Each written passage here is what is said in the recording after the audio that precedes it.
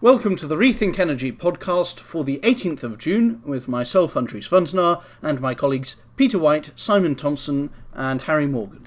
Just like to say to anybody who's listening to this podcast, if you feel that you've got a contribution and you'd like to join in our podcast discussion, email harry@rethinkresearch.biz and we'll see if we can get you on board and give us an idea of something you want to talk about. Harry, why do you think Shell's output to fall 6% with sale of Permian assets? Why is that important? The reason that I thought it was potentially one of the most important things in the issue is because I think it marks sort of maybe the start of an era for Shell, and I think potentially a start of an era for most of, the European oil majors in actually acting on their sort of large scale divestments, especially in major markets like the US. So I mean, the reports this week were that Shell was looking to sell all or at least some of its Permian Basin assets, and the company owns, I think it's around 260,000 acres in the region, which produce around 193,000 barrels per day, which, I mean, it's a significant chunk of the Permian Basin, which provides, I think, something like 40% of all of US oil. It's interesting seeing potentially why they've done this, because there's several dynamics at play here. So first, you've obviously got this Dutch lawsuit that we had several weeks ago from Friends of the Earth and Greenpeace, which has seen Shell actually have to forced into increasing their climate ambition and actually imposing this sort of 45% reduction by 2030, which basically brings forward their climate promises by about 5 years. But at the same time, you've got this sort of massive flow of activity in the Permian Basin, which is actually seeing prices really increase in terms of people selling their assets. So the usual cost per acre over the past sort of year or so has been between sort of $7,000 and $12,000 per acre. But now that it's sort of around $40,000, it's a great time to sell. So you're seeing companies like Shell, ExxonMobil, Chevron, all actually trying to sort of offload certain assets while making. Yeah, but I mean, it's going to be a real problem, isn't it? There's an article this morning about ExxonMobil's Permian assets producing about half the amount that they've expected them to. Everyone's going to be selling at the same time to nobody. That's the problem. I noticed it when you're saying because of the price of oil, the assets value has gone up factor of 4, but that's until it actually changes hands. I guess these are going to be rock bottom sales. That's the sort of conclusion I'd come to as well. I think that this statement that you can hope to have this sort of 10 billion valuation for a fairly small chunk of the Permian Basin, we're suddenly going to see loads of people pile into and try and divest their assets, which is obviously then going to see a hood of supply potential buyers and prices absolutely fall through the floor. And I think it could be fairly terminal. What happens to America when those Permian assets stop producing or produce about half the amount economically that they only produce the half that they can afford to economically? America stops being able to export oil, or gas. It's constantly gone on about the ambition to fuel China with natural gas. It can't. It's not going to have any. It's going to be a net importer of oil and gas. Yeah, I think that's potentially likely. I think it's interesting because we're seeing other countries also reducing their oil output, and I think that the US will probably do that slightly more slowly. It's interesting what you think about prices, because obviously this production level will fall with the assets actually producing less oil, but it depends at what level you think demand's going to fall. I mean, Shell has stated that I think it's going to fall at around 1% to 2% per year, which probably will be faster than production falls at the moment. So, I mean, it's really hard to. I mean, I did an article on it a couple of weeks ago, and anyone can look it up. But you've got to balance on the one hand the fact that air transport is not coming back at volume for 4 or 5 years. It's just going to be the suspicion that parts of the globe are still contaminated with coronavirus. Parts of the globe aren't worth travelling to economically, and the price of flying is going to go up. So flying is going to not absorb its fair share of fuel. I think with global lockdowns, people are used to being at home, and a company. And I was talking to, I think I said this the other week, a friend at Gartner who said we saved $100 million on travel last year. And now the management are sitting and going, how can we keep some of those savings, maybe half? So if they don't spend $50 million on travel, again, flights, it's hire cars, it's all sorts of, and I think people are going to start going into the office 1-2 days a week, not flat out 40-hour weeks. So I think there's all sorts of reasons why fuel never quite comes back. But the rate at which people are buying internal combustion engine vehicles is continuing to be positive. So although electric vehicles are ramping up, if all the rest are ICE vehicles, then the number of ICE vehicles on the road continues to rise. Do they travel less miles? I don't, it's a very difficult calculation to make. Whether or not, if we've peaked, we're not going to go much below the peak over the next 5 or 10 years. Mm-hmm. And then it falls off a cliff. And that leads on to the EV sales numbers in Europe and this business about PEVs and FEVs. What's a FEV and what's a PEV? A BEV?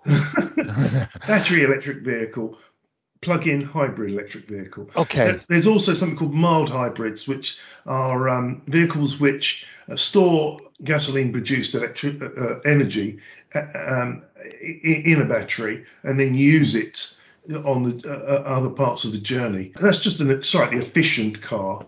It's not really you don't plug it in. It's just we have to keep our eyes on quarter by quarter numbers, especially in Europe. In Europe, most countries have given an end date for when ICE vehicles new ones will not be allowed to be licensed. What no one's done yet, and they will probably in 5 or 8 years, is announce when they won't be allowed on the roads, even if they're old internal combustion engine vehicles. At some point that'll happen as well. But as we Europe's leading the charge in legislating against fuel-driven vehicles, and so you've got to keep your eye on Europe, because what happens in Europe will happen in America, will happen in China when they make similar law changes, and they will make them. What we're seeing is the something like 24% in Germany of new sales are already electric vehicles. This is from... That's the month of May, though, isn't it? It is just the month of May, but other month, but it's always heading in the same direction. It really goes backwards, even for a month. It's always more vehicles being bought that are electric, each as a percentage of the total. And the things that skew the numbers are that the percentage of the total, for instance, last year, this was the worst part of last year. Nobody was buying any vehicles at all. So the numbers at all. Yeah, so the numbers for June last year, May and June last year, were very, very low. Sort of 3,000 cars in the UK or something. So it's difficult to say, to compare percentages if no transactions were being done. But it largely looks like the Europe went from 2.5% in 2019 to 10% of all new vehicle sales being electric in 2020, and now we're seeing numbers like 17 and 24%. And so we're not going up 1% a year. We're going up in chunks of 6 or 7. Numbers came out since this, so I think Spain and Italy numbers are also out now. I think Netherlands numbers are out, and they're up in line with Germany. So again, we're something like 24% of sales being EVs. The forecasts that we've done are the most aggressive of anywhere on the planet, and this suggests that they are too low. That's all. That the transition's happening even faster. Could mention the Spain piece briefly. Yeah, we can, and we do it every week. Because we've chosen to do 50 countries in a year, one a week, we've got to have a discussion about that country. There was not much newsworthy in it. It was a nicely written piece. Give us your impressions of it. Like you say, it's not exactly newsworthy. I mean, like a lot of European countries, its renewables went stagnant in about 2011 after the 2008 recession, when the government decided they didn't have money for them anymore. And also, like a lot of countries, it's revived since about 2017, 2018, and the installations have returned from 2019 and 2020. So it's now a respectably large market for its population size in terms of wind and solar. Something that is missing, that is a bit more interesting to talk about, is rooftop solar. I think partly it's because a lot of the people live in flats, so it's more complicated to figure out who owns it, who gets the money from it, and there's also less roof space per person, and the rules on the regulator side just aren't there in place.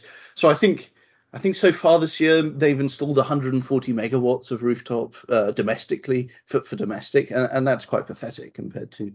I mean, it depends what you want. I mean, you can't find a government who wants people to have rooftop solar, because the government listens to its advisors, and its advisors are utilities, and the utilities say, we don't really want to sell less energy because we're in the business of selling energy. And so if we have to buy energy from our customers, it really isn't what we want. So, Mr. Minister, you really don't need to do this. We'd much rather the solar was sold to us and we sold it to the public. And so we shift towards auctions, which are, I think, universally thought to be a cheaper way of governments to fund more electricity. So I think it's very difficult to get a government to say feed-in tariffs are a good thing. There's a few more things you can mention. They totally destroyed their coal plants. So I mean, there's only 5 gigawatts left. There were 10 gigawatts a few years back, and most of the 5 gigawatts going to go. So how very, did they very do that? rapid. What was the magic ingredient? I think the EU was regulations and the carbon tax and stuff like that.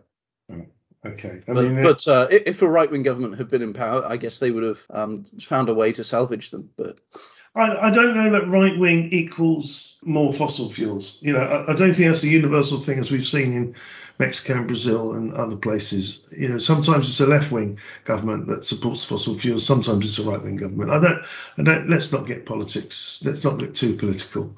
Your next article, right? You raised an idea that Build Back Better World, a European or the G7 summit, promises $40 trillion mobilized from the private sector, so basically invested because it wants to, in developing countries, is going to be spent on green energy to rival the Belt and Road Initiative. I just thought that was a staggering amount of money. And did anyone explain how this is going to come about? No, I mean, it's a recent grandiose announcement at the World Summit. I don't think there have been more details yet. I can't really talk about it that much considering it hasn't happened yet, but I would figure that it would be comparable to the Belt and Road Initiative. I would expect that it is intended to be a counterbalance to the Belt and Road Initiative, including the sort of the influence side of things, the political side.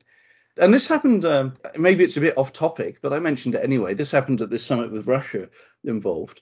And in my opinion, I think the US could have stopped Nord Stream 2 and probably didn't, because they didn't want to piss off Russia even more and force it into a closer alliance with China. But that's not really about energy anymore, if we start talking about that. We could say some things about the Belt and Road. It's actually declined a bit in recent years. They've settled into a quieter pattern of last year, because of the pandemic, it was only 47 billion only. And of that, 20 billion was energy, 11 billion of that was renewables. So that, in practice, is not gigantic. Well, it's a dramatic change, because it was about 80% of it used to be fossil fuels. So it's heading in the right direction. Yeah. I think we don't really care about the political influence it gives China. If China supports renewable energy in all of those markets, and if they can come up with creative ways of financing projects which don't bankrupt the countries and continue the mistakes that America made in the 60s and 70s, then potentially, we don't care who gets behind renewable energy. We just care that somebody does get behind it. I guess we should just be pleased that it's the avenue for influence competitions. Yeah, but I mean, really, the question is, what kind of financial deal is being offered to these countries? And it always involves the dollar. I mean, China will not be lending money asked to be paid back in yuan. There will be paid back in dollars. And America and Europe lend money to these countries to buy their own products.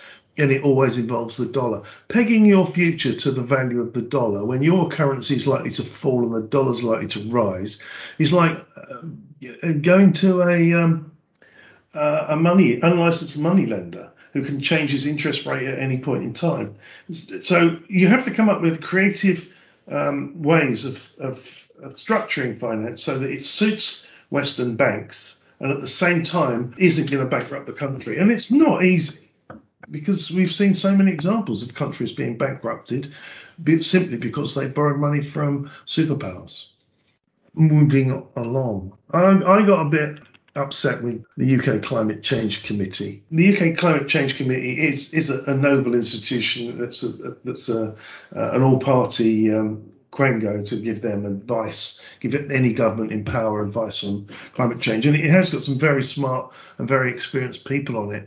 But I just the coverage in all the national newspapers of their rebuke to the UK government was so tame and lame. I just thought we just remind people that the big problem with climate change is drought. And the big problem with drought is that people die in their billions when drought comes to large continental masses. That's what's going to happen.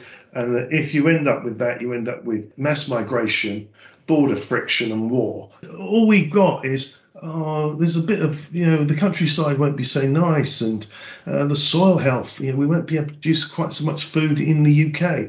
We should plant more trees, it just was couched in terms that were merely inconveniencing the government. And no one really slammed the government for being blind and useless on the subject of renewable energy. So if anyone wants to read that, it is a rant from me, one based on what I think is reasonable.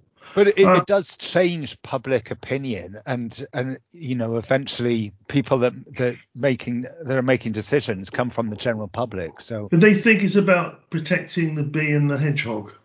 It's much. Yes, it is. Yeah. And it would be nice to keep the bee and the hedgehog. Yeah. But most importantly, let's keep the planet. But it influences opinion. It does influence opinion, and it is important that they criticise the government.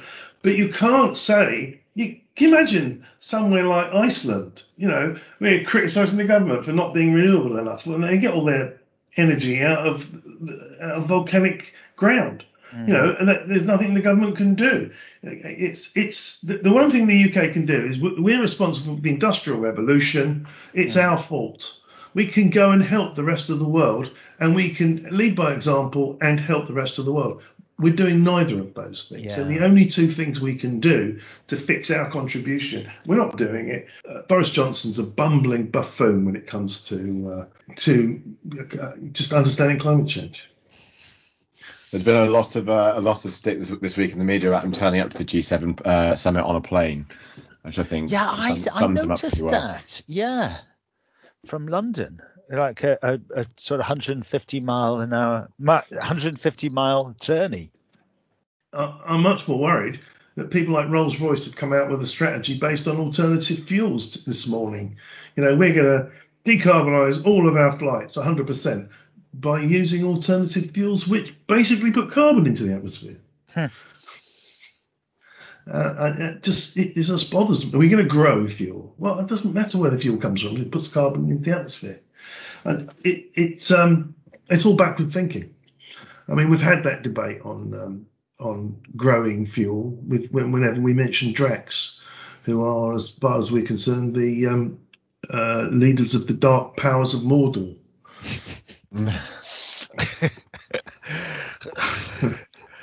Andres, the bankability of solar called into question by degradation. Yeah, it's this report from KWH Analytics, and they do a yearly report on various financial stuff relating to solar.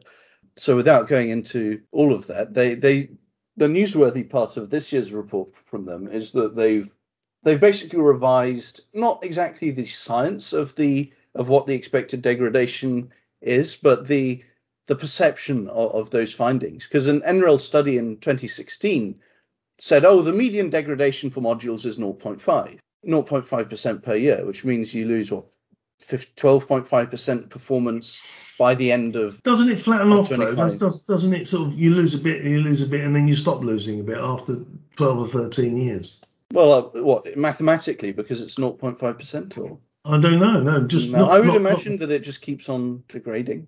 Okay. At quite a steady pace, just because I haven't really looked at that specifically. Well, it's well maintained, and if you are monitoring the energy output, you should be fixing whatever's broken and making sure it comes back to previous levels after a while. Well, you can fix things like inverters, but I'm not sure that you can fix a solar module in the field. You can replace it. Yeah. Yeah. Okay, so anyway, But that's cost. anyway, to get Replacing it is a cost, yeah. But anyway, there was a big flaw with this 0.5 median degradation per year, which is that was just the module figure, and you have inverters. You have some other things too, like trackers, which might start going a little bit out of kilter. And when you include those, and when you go to an average instead of a median, that might be it as well, you get a little bit more than double the figure, so 1.1% per annum. And what this means, like I say in the article, is if you double the degradation, that means you're losing about 6% of the total generation you expected through a 25-year lifetime. So that is very important if you're refinancing. So if you've modelled it on 0.5% degradation and it actually gives you 1, you're in a bad place if you're an investor. Yeah, and this firm KWH Analytics, it actually, well, I guess that's kilowatt hour analytics, but they do have a lot of data coming in from their clients, I guess, and the data agrees with these new figures. It'd be interesting to know what you do as a financial. Have you offset some of the risk? Have you effectively insured the risk by hedging it? If this happens, is there a penalty so that you get more of the payment rather than the manufacturer or the owner? I imagine contracts are structured so that the banks are the ones who don't lose any money. A shame we don't get to see those contracts, because it would be nice to understand those in a bit more detail. I was looking up some other research on this topic online, not by these guys, and I think the impression I got from some other recent papers is that it's actually even higher. It's more like 1.3%, sometimes 2% in a very humid or hot area. I mean, it's difficult because the weather isn't the same year to year, and that minute by minute throughout the course of a day, the heat makes it underperform depending on exactly how it's designed, and you get a smaller day, 10-hour reduction in the cycle from things that are not silicon. So that is the reason that First Solar gets to push its products as less degradation over time, but less degradation during a day as well. So imagine it's very difficult to monitor that, because you've got to monitor it 24/7 all the time. We should probably talk about, speaking of First Solar, another advantageous thing for them is this polysilicon price. I don't know if you want to talk about it at great length, but you notice I jumped over it. Yeah, well, I should mention one thing from that then, which is that for a long time there's been a 40,000 ton polysilicon plant has been announced, a 100,000 ton polysilicon plant has been announced, and someone in China totted up all these figures, and it comes to 1.8 million tons of new capacity has been announced for the next 5 years or so, and that's enough to make another 600 gigawatts of solar per year. Just thought I should mention that. So they're really doubling down on polysilicon. Talk is cheap. Announcements are cheap. When the factory starts producing and it's fully funded and it's fully staffed, who knows? Maybe it'll be that much and more. But as we say, talk is cheap. And it's good to get into these day-to-day numbers around silicon. I think you should look into that. You should look into whether or not these factories, perhaps you should maintain a list of these factories when they're announced. I've been meaning to do it on the batteries, because there's something like 150 battery factories been announced. Well, when you go back a year later, you find nobody's unannounced them, but they've gone away. And so you never get to the bottom of why they didn't materialize. And normally it's that they're not past that funding commitment. But the last thing I really wanted to talk about was Harry's on-site spiral welding, because of all the places I expected to see a drop in the LCOE of wind farms, I hadn't thought that it would come from spiral welding. So, and that article made a good case that it will. Yeah, I think it's really easy when you're talking about any sort of renewable technologies to get. I think you always think LCOE reductions are going to come from some massive innovation, and I think people often overlook the sort of manufacturing techniques, which, to be honest, can be quite dry. I'll admit that, having read through hundreds of papers of them really. But what we saw this week was a new approach to on-site spiral welding from a company called Keystone Tower Systems. Essentially, what this means is you've essentially got like a helical spiral going up in basically the shape of a tower. But the benefit of it is that the steel can actually be delivered to the site of construction and then actually joined, rolled, fitted, welded, actually on site and constructed there. The big news this week was that the Department of Energy in the US has said that there'll be a 160 meter demonstrator, which is massive. That's a really large tower. And the whole sort of advantage of this approach is that having things sort of flat packed on site actually removes any transportation limits, which we've talked about for blades in the past. I mean, you've got bridges and roads that just mean you can't transport things of a certain size.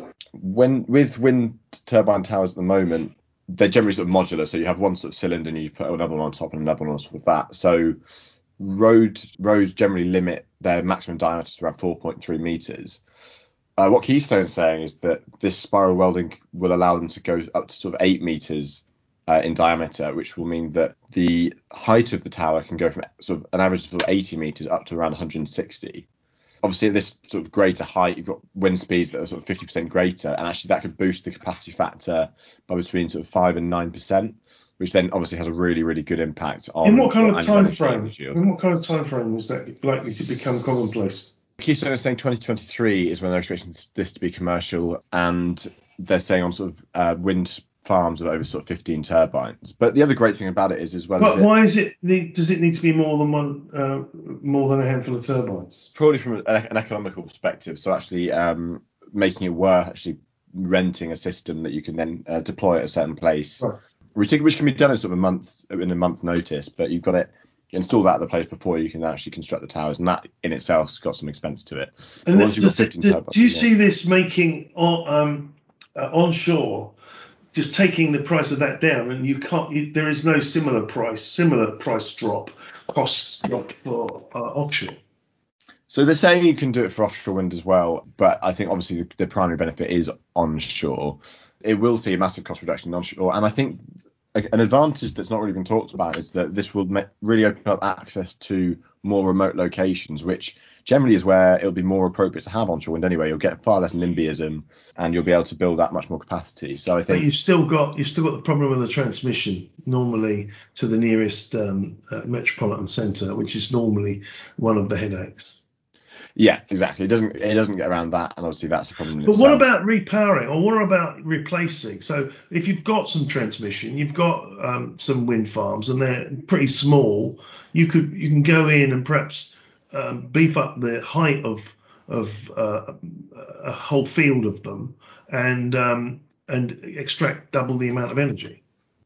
Yeah, definitely. And I think there was a paper from NREL a few months ago that talked about this idea and said that sort of around 80 to 90% of current wind farms in the US would benefit from this approach of having a much larger tower, and it would be a sort of an economical advantage to actually do that.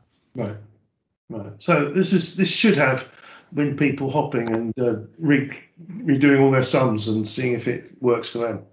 Definitely, I think it's one of those sort of innovations that could become very commonplace, and I think it's similar to the wooden turbine tower approach we've seen from Modvion, that it's these ideas that really do start to gain quite a lot of traction in their early development because they are such a good idea. Does it really change where wind turbines can be built, or is that still mostly a transmission line thing?